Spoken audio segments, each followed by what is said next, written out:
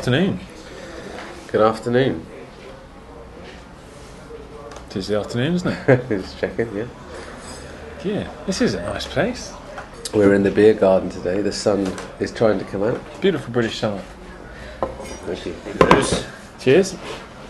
Take these away before the cat has them. Beautiful British summer day. With the shades on, t-shirts. Yeah, shorts on today. Where are we, Jeff? We are in Thornbury today. Thornbury, just outside Bristol. Yeah. The Wheatsheaf. Yeah. Good British pub now. And it looks very English country pub from the outside, doesn't it? When you drive in. Lovely. Very pretty, hanging baskets, all sorts. And what are you drinking, Jeff? Well, they got a bit of a cider festival going on, so I'm on cider today. This is It's cider, is it? I didn't know Weston's Rosie's Pig. That's a very West Country name, isn't it? Yeah. I've gone for Bath Ales, a pint of Bounders cider. One of my favourite ciders, this one. Cheers, mate. Cheers. So I did some training this week. Okay. Update you on that. I did a CSM class this week. Some interesting stuff came out of it actually. It was a small class, so there was only 7 people. Nice. And obviously with those types of classes you can get a bit deeper into project-centric stuff and organisational stuff that they're experiencing. And they've got an interesting, I wouldn't say problem, but a difference that they've got quite a project management-led organisation. Okay. So they've got quite a heavy project management office influence within the teams. Quite a traditional company. Yes, Okay. yeah. So it's quite. They've been around a while, but Process focused. yeah, and that was coming through in terms of the questions that I was getting, and in terms of some of the problems they're experiencing. Is that, and there's a link there that we talked quite a lot about the link between, or the hindrance that can have on the product ownership angle. So they're suffering a little bit with a lack of clear product ownership, or product owners engaging fully. Okay. And Are they internal products? Yeah. Yeah. Okay. So there seems to be quite a lot of disconnect between the product owners and the real budget, because the project managers tend to look after those real budgets. Oh right. Okay. So and then that kind of manifests itself in a real lack of any clear prioritisation. So product owners there's multiple product owners. Okay. And they tend to be asking for everything. And they tend to be asking for everything because they're not really in control of the money, the cost that they're incurring. No one person's having to take a holistic view. No, so it's kind of like for the project ownership responsibility has been diluted too far. And nobody's really taking overall responsibility for it. And so the project manager is having to field all those requests and make decisions. Yeah. And Are they qualified to do that? Traditionally, yes. Okay. But perhaps from a business perspective, probably not. And are they seeing any consequences as a result? Well, a lack of engagement from the product owners and a lack of direction. Teams don't really know who's really setting the direction of the project. And what was interesting as well is that the project manager seems to have more control than anyone else. So still, Do they like that? Well, some of them, from what the guys I spoke to, they don't know. But it just seems to be that's what the organisation still expects. Still very much expects that person to be in charge. That can be quite a scary place to be for those people. Especially if you're not comfortable with it. Some people thrive in that. Yeah. Some people actually prefer that. I think there's a general consensus that project managers want power. Well, I guess I know quite a few people that do. They like that. They thrive on that. Well, yeah, it's always been about how they've been measured their success, by how much. I equally know quite a lot of project managers who realise that although they may have formal authority, they don't have. And this might sound a bit too heavy, but they don't have the moral authority to make decisions because they don't know. They don't have the knowledge. They don't have the domain expertise.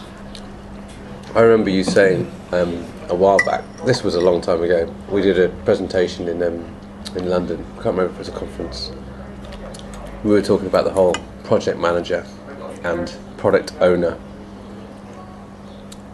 living in harmony together. And I remember you made a brave statement at the time.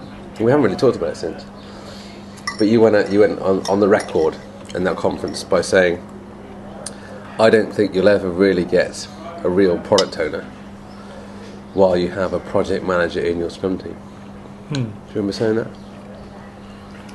Would you still agree with that statement? Yeah, I think I would. I'd forgotten it. I'd forgotten saying that. Yeah. But yeah, I think I would stand by that. I think having someone in there. I mean, actually, the situation you just described there, I think actually illustrates that quite well. That it's almost impossible for someone to be an effective product owner when you have a project manager in there as well. And if I'm putting myself in that position, I'm onto a loser, really. I mean, if I can't do my job properly, then why would I stick my neck out? So there's also the other thing that got mentioned this week in this course was this concept of a proxy product owner, which is quite common, and we talked a bit about that. I believe it's really hiding the fact that, or trying to, again, diluting the product owner role because we can't access the real product owner. I see a lot of business analysts that tend to pick up that job title. I call it a proxy product owner. And again, it's just that a lot of those smells, if you like, that we're not really taking or giving the product owner the right level of respect, the role, the right level of respect that it probably deserves. And I, in some cases, I still fight with people to argue the fact that a product owner should be a full-time role, or a full-time role for one person. Yeah. And we see these proxies rising up, and people struggling with the decision-making process. No real definition of business value, because there's just nobody really given the time to make those decisions. For me, the biggest problem there is that no one cares enough, because it's not their role, and because that role isn't respected enough. No one cares enough about the product. There's not enough passion there. There's not enough willingness to make the difficult decisions, to research things enough, to really dig in and make the calls that are necessary. I think sometimes people underestimate the role. The title of the role is quite self-explanatory. It's ownership, and sometimes the ownership isn't there. Yeah, a proxy doesn't own it. No. They may rent it. Yeah. They may be a tenant. Product tenant, or product renter, or rental. Product borrower. So yeah, an interesting discussion about that. And what is it? Something that they were feeling the pain of, or weren't aware that they were feeling the pain of, or it's not there yet because they haven't quite made the transition? I think it's something that they'd almost adjusted Scrum towards, because that's just the way that they were. Okay, so they're kind of masking the pain. Okay. And sometimes as a trainer, I feel a little bit not sorry, but guilty in a way that I'm just kind of calling out obvious behaviours. And when you show people that, they kind of just say, "Yeah, I know, that sucks. We do that." Do you think they want to know what to do, or do you think they know what to do, but they don't feel they can do it? I think they want to know. I think they almost want to be shown how to do it. I think they want to know that it's going to be okay. Or they want to know that there's a way. Sometimes I get the impression that people in similar situations, they almost want. You say that they want to be told it's okay. It's almost, let me justify what I'm doing and get some reassurance that other people do this and we don't have to change. Tell me that it's okay to carry on like this. Tell me it's okay that you don't have to put the effort in. It is too difficult for you to do. Justify the dysfunction. Yeah. But I wouldn't say I felt guilty. For telling people that. No. I may feel sorry for them if I empathise with their situation and I can feel their helplessness and sometimes their anxiety and fear about making a change. But no, I think awareness is the first step, and it may well be that they don't do anything differently as a direct result, but that just sits there, that knowledge sits there, and it's now in the front of their mind. And so when they're faced with a particular situation, they may think, well, rather than just carry on with how we've always done it, they might even just ask themselves, is there another way? Yeah. But this is the thing with this, again, so this is a Scrum Master class. Good point. And as a Scrum Master, you have to believe that something else is possible.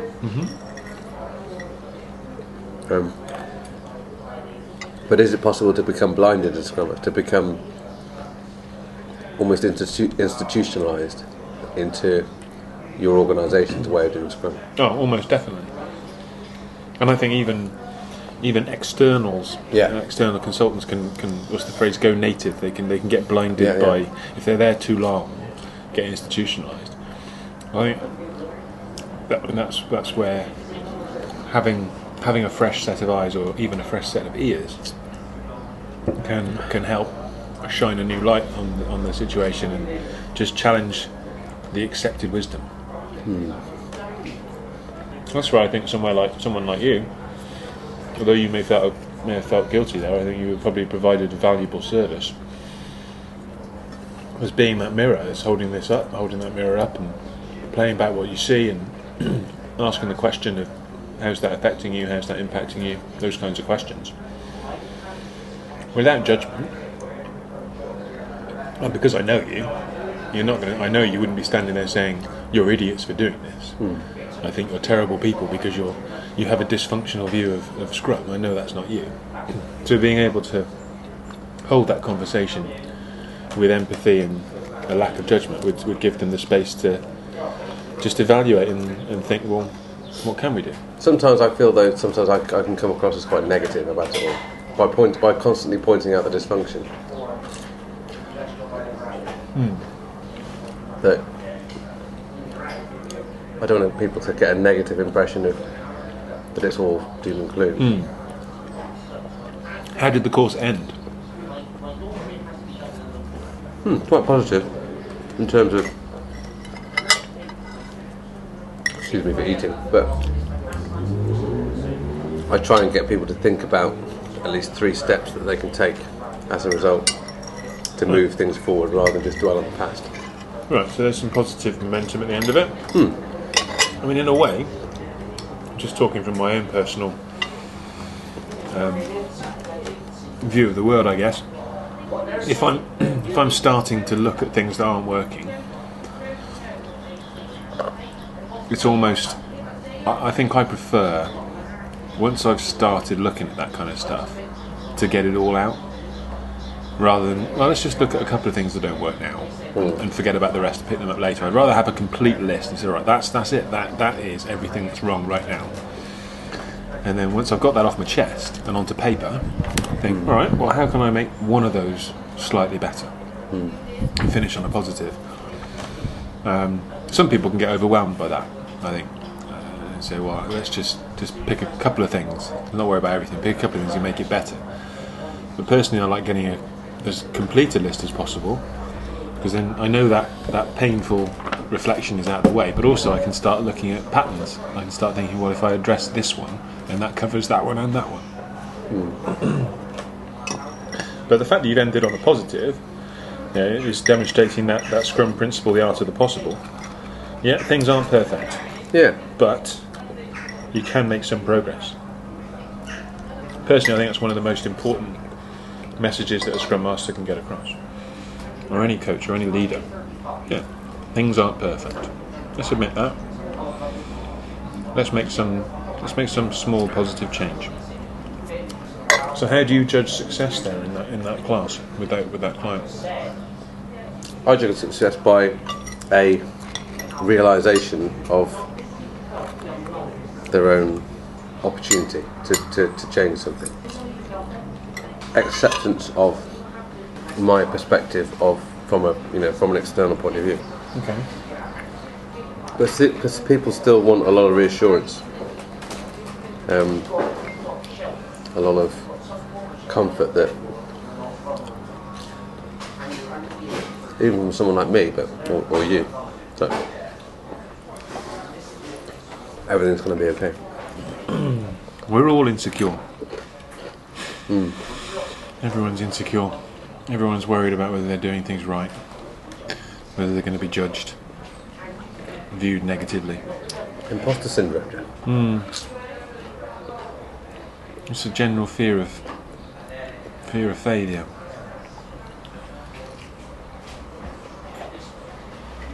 I was about to go into a sporting analogy there about how fear of failure is one of the biggest paralysers for people. They're worried about the crowd reaction, the manager's reaction, their other players' reactions if things go wrong. Then they're just focusing on the negative. Yeah. And so they're kind of expecting things to go wrong. So when the slightest thing begins to go wrong, they think, oh, this is the beginning of that. It's a dangerous path to go down, what It with is. the recent European Championships, which we won't go into from an English point of view. So do you think this company that you're working with, you think, how do you think their project managers are going to fit in to the new world? I think a lot of them want to be better Scrum Masters. Okay, so they are Scrum Masters? Some of them are. Some of them are. What are the others? Well, some of them are just either tech leads or full-time Scrum Masters. Okay. But some project managers have... Well, sometimes they coexist with other Scrum Masters and project managers living in the same teams. So you've got a project manager, a Scrum Master and a product owner. Wow. And what ended up is that the Scrum Masters have mainly been ceremony focused. The project managers still very much track and monitor progress and do project manager things. And the product owners just seem to, from what I understood, just seem to demand everything and ask and not really have any ideas of the consequences of asking for things, different things at the same time. Or I don't think I've ever seen a trio of roles, Scrum Master, Product Owner and Project Manager, ever coexist with success. no. I've seen them tolerate one another, but there's always a huge overlap and confusion in terms of responsibility, accountability, and very little. I mean, one of the biggest things I notice in that situation is it's very difficult to get the team bought in. It was just a real lack of an idea of who's doing what. In my experience, I mean, I'm not standing here and saying, first of all, that sack all the project managers. Although some people might say that, but I think the project manager role is always going to exist in the majority of organisations, because I still think there's a need for them, but I don't think it's in Scrum teams. In Nokia, it was very much between Scrum teams when I was there. So sometimes they got Managing in the way. dependencies. Yeah, kind of, or more or less just facilitating product owners around various teams and macro level impediments and things like that. And I still think that can be done quite well, but they didn't interfere with teams' day-to-days and things like that. So I think we might need less of them than we actually have, but I still think we can work with them. And I know plenty of project managers that look at the Scrum Master role and think, that's what I like doing, and I can do more of that. I just know some project managers that actually look. I think there's more closer relationships with a product owner than there is with a Scrum Master, personally. But I know a lot of project managers that I look at them and think, well, you'd actually make a great product owner if you were given that remit. and that extra responsibility. Yeah, I think project managers. I think there's 5. I've seen 5 directions for them to go in an organisation that's becoming more agile. There's the Scrum Masters. Some of them fit really well into that role and take to it like a duck to water. Some of them, I think I agree with you there, that I think they're more likely to better fit the product owner role and really get their teeth into that one. I've seen some project managers who take on a more of a coach type role and be that internal, remove the responsibility and the accountability and just focus on developing people, supporting them, almost doubling up with the Scrum Master as the organisational change agent type thing. I've seen them just focus purely on the non-agile projects within the organisation. Organisations that are big enough, they will always have some of those. And the 5th area is project managers. In my opinion, in my experience, project managers are fantastic problem solvers. They're quite resourceful, resilient, determined. A dog with a bone, generally really good ones. And so that organisational transformation team, if you like, that kind of common pattern that most organisations adopt when trying to transform their company, their culture, their processes, of having an internal transformation team that are looking at organisational impediments. I think that's a really good place for them to be. They don't have to be in a product team. They're in a transformation team with other project managers looking at organisational impediments, big sticky problems that often have dependencies and critical paths and things like that. I've seen some take to that really well. Accelerate a transformation. I don't think just removing or pushing project managers around is necessarily the answer to the problem. I think, well, just again talking from the recent experiences of training some companies like this, the project management function, regardless of the people, brings its own level of traditional governance with it. So people are very used in that role, have probably created a process whereby there is an upfront effort in creation and kind of analysis of requirements, as well as a structure around project startup, which is very process heavy. So even just purely removing project managers from Scrum teams, I don't think will solve that problem. It wouldn't solve the problem for this particular company I was working with this last week, and they'd still have that.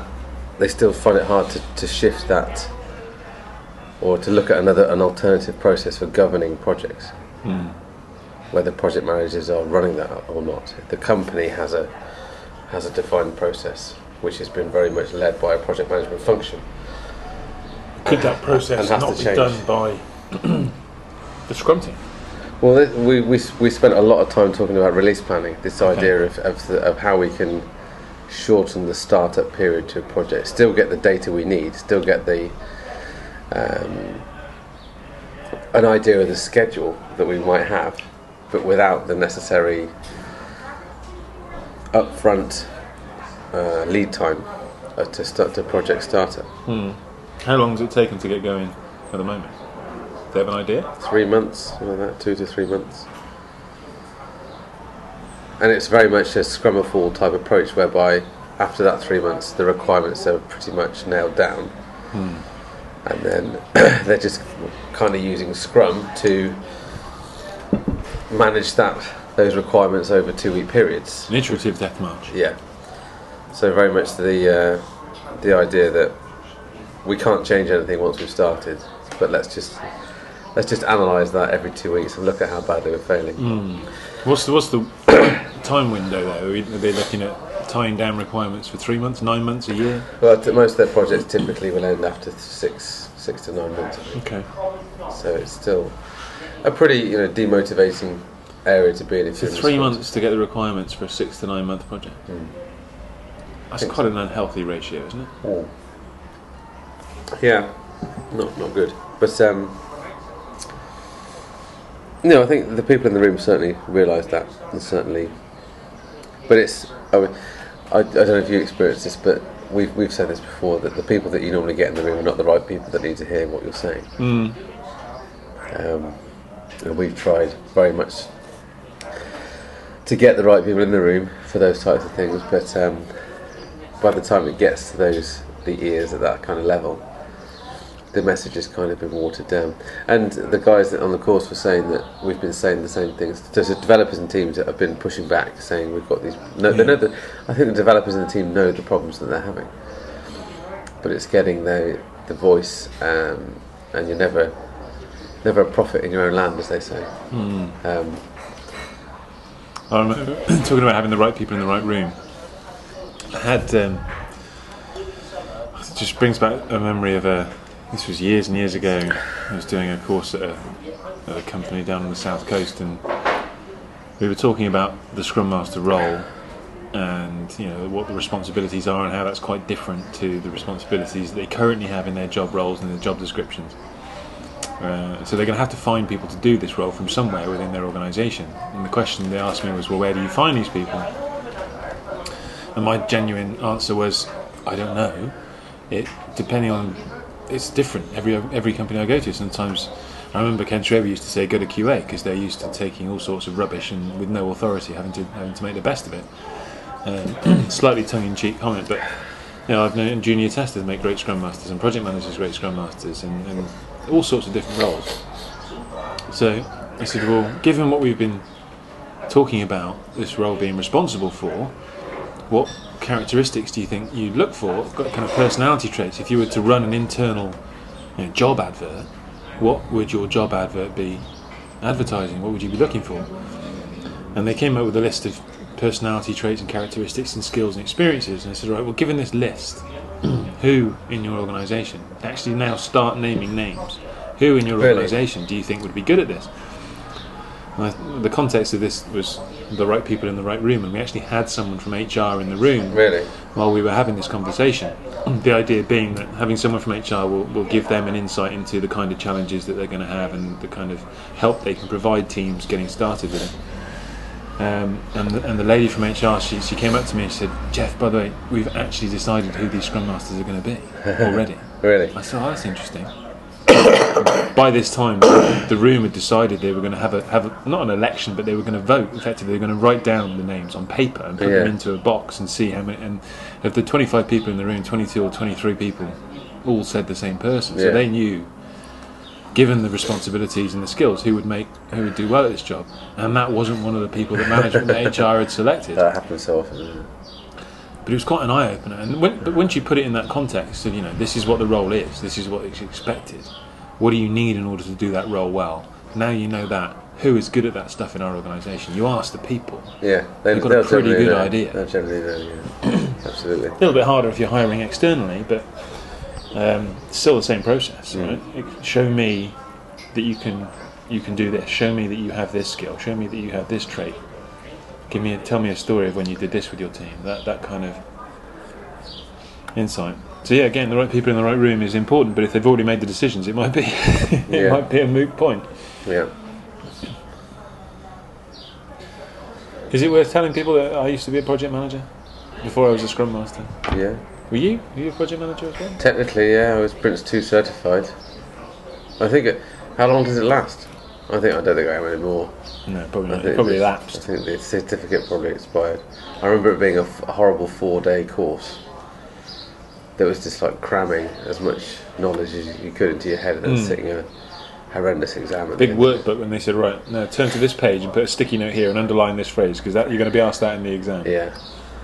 That kind of thing. Yeah. I remember it was in a horrible hotel as well. But yeah. I never opened that book again after I'd finished the course. Never referred to it. I don't think BT at the time, when we were in BT, ever actually did Prince 2 out of the box anyway. Does anyone ever do? Not. But then the only thing that I remember from the Prince 2 training was you only need to use as much of this methodology as makes sense. Oh really? They said that, did they? I'm pretty sure that was on page 1. I think maybe I've got a false memory. Memory changes. Memory's not true, but that's what I remember. And you know, that's. I think that's. I mean, you could make an argument that that's more flexible than Scrum, because Scrum is quite binary about certain things. You know, your meetings have to be 15 minutes maximum. You ask these 3 questions. You can only have these 3 roles. Your sprints can't be longer than a month. So there are not many rules, but they're fairly strict. Whereas Prince 2, I think, was only do as much as makes sense. Yet they had this huge workbook that most people followed because it was safer. But a lot of UK companies still demand Prince 2, still require it. It's under the false impression that it provides greater safety, security and certainty of success, but it doesn't. No. And a lot of the practices that underpin it are useful. You know, risk analysis, it's a good thing to do, to think about your risks and to work out where the dependencies are and find your critical path and things like that. It's great stuff, but is it for one person to do? I would argue not. I would argue those are the good activities that every good Scrum team do as a team, collectively, every sprint.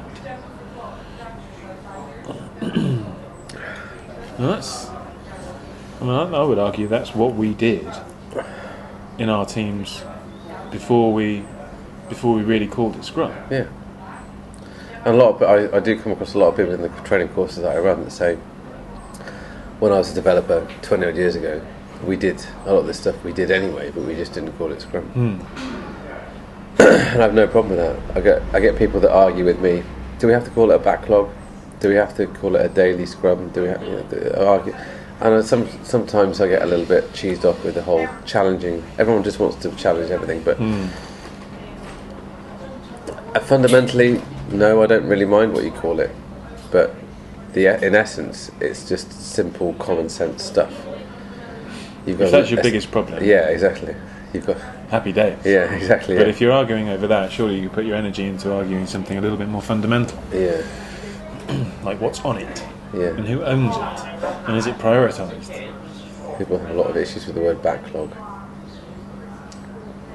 It doesn't offend me at all. But I mean, it offends some people. It's just drawing attention away from the real problem is what it is. And companies want to put their own identity on things. This is the thing that, again, slightly frustrates me. Is there's a model that's been proven to work in a variety of different companies and circumstances. Why not just use it? We're talking about Scrum now. Yeah. Okay. Just checking. No, but it's like, okay, let's make our own company X Scrum, or let's make our Scrum version company, or Scrum version Y, whatever it needs to be. But we need to, in some way, put our own stamp on it, to say that we created, to say that this is slightly different for us, to say that this is how we should do it. And that kind of frustrates me, really. Yeah, I would say I've never really captured the numbers, but my instinct tells me that 50% of people that come along to my training courses will say, they will introduce themselves by saying something like, we're doing Scrum-ish, or we're doing a hybrid version of Scrum, or we're doing our own version of Scrum. And I'm not fluent in Scrum-ish, but it's a different topic, I suppose. But yeah, but it isn't because adding project managers to Scrum teams is Scrum-ish. True. Yeah. And in Scrum-ish is probably going to end you up in some kind of difficult situation. But Scrum is difficult anyway. Scrum-ish, I'd probably say, is more difficult. More difficult to be successful, but generally easier to implement, because most of the times, in my opinion, Scrum-ish is to avoid tackling the difficulties, the actual hard parts. True. So it's not done. Not done Scrum. Definition of done for Scrum. Scrum done. So what's the moral? What's the message? What's the summary of our little meandering chat today? Well, generally, project managers in Scrum teams are a no-no, in my view. Okay. That's my takeaway. Makes things harder, dilutes the decision-making process.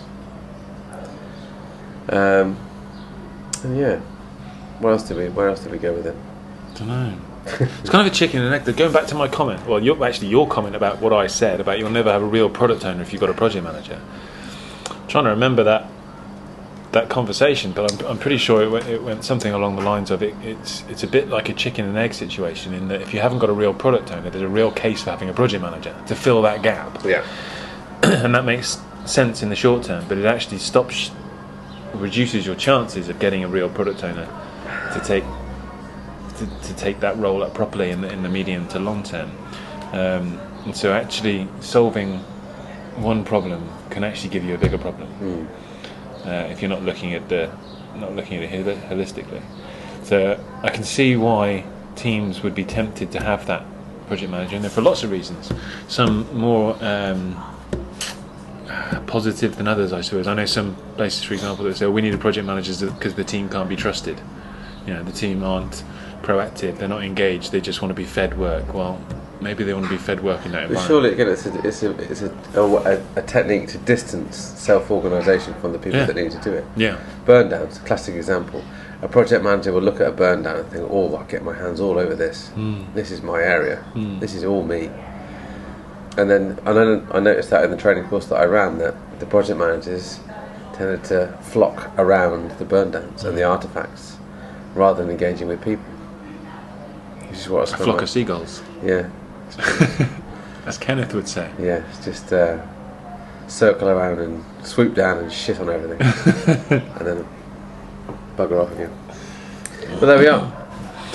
Oh, well. Rant over, Jeff. Oh yeah, we never said that there would definitely be a moral or a message or anything, did we? But just maybe a little. But it's the time it takes for me to drink 1 pint of cider, which I clearly have done. Okay, well, all right. Well, we'd better sign off and get back to the bar. Cheers, Jeff. Cheers, everybody. Cheers, Paul.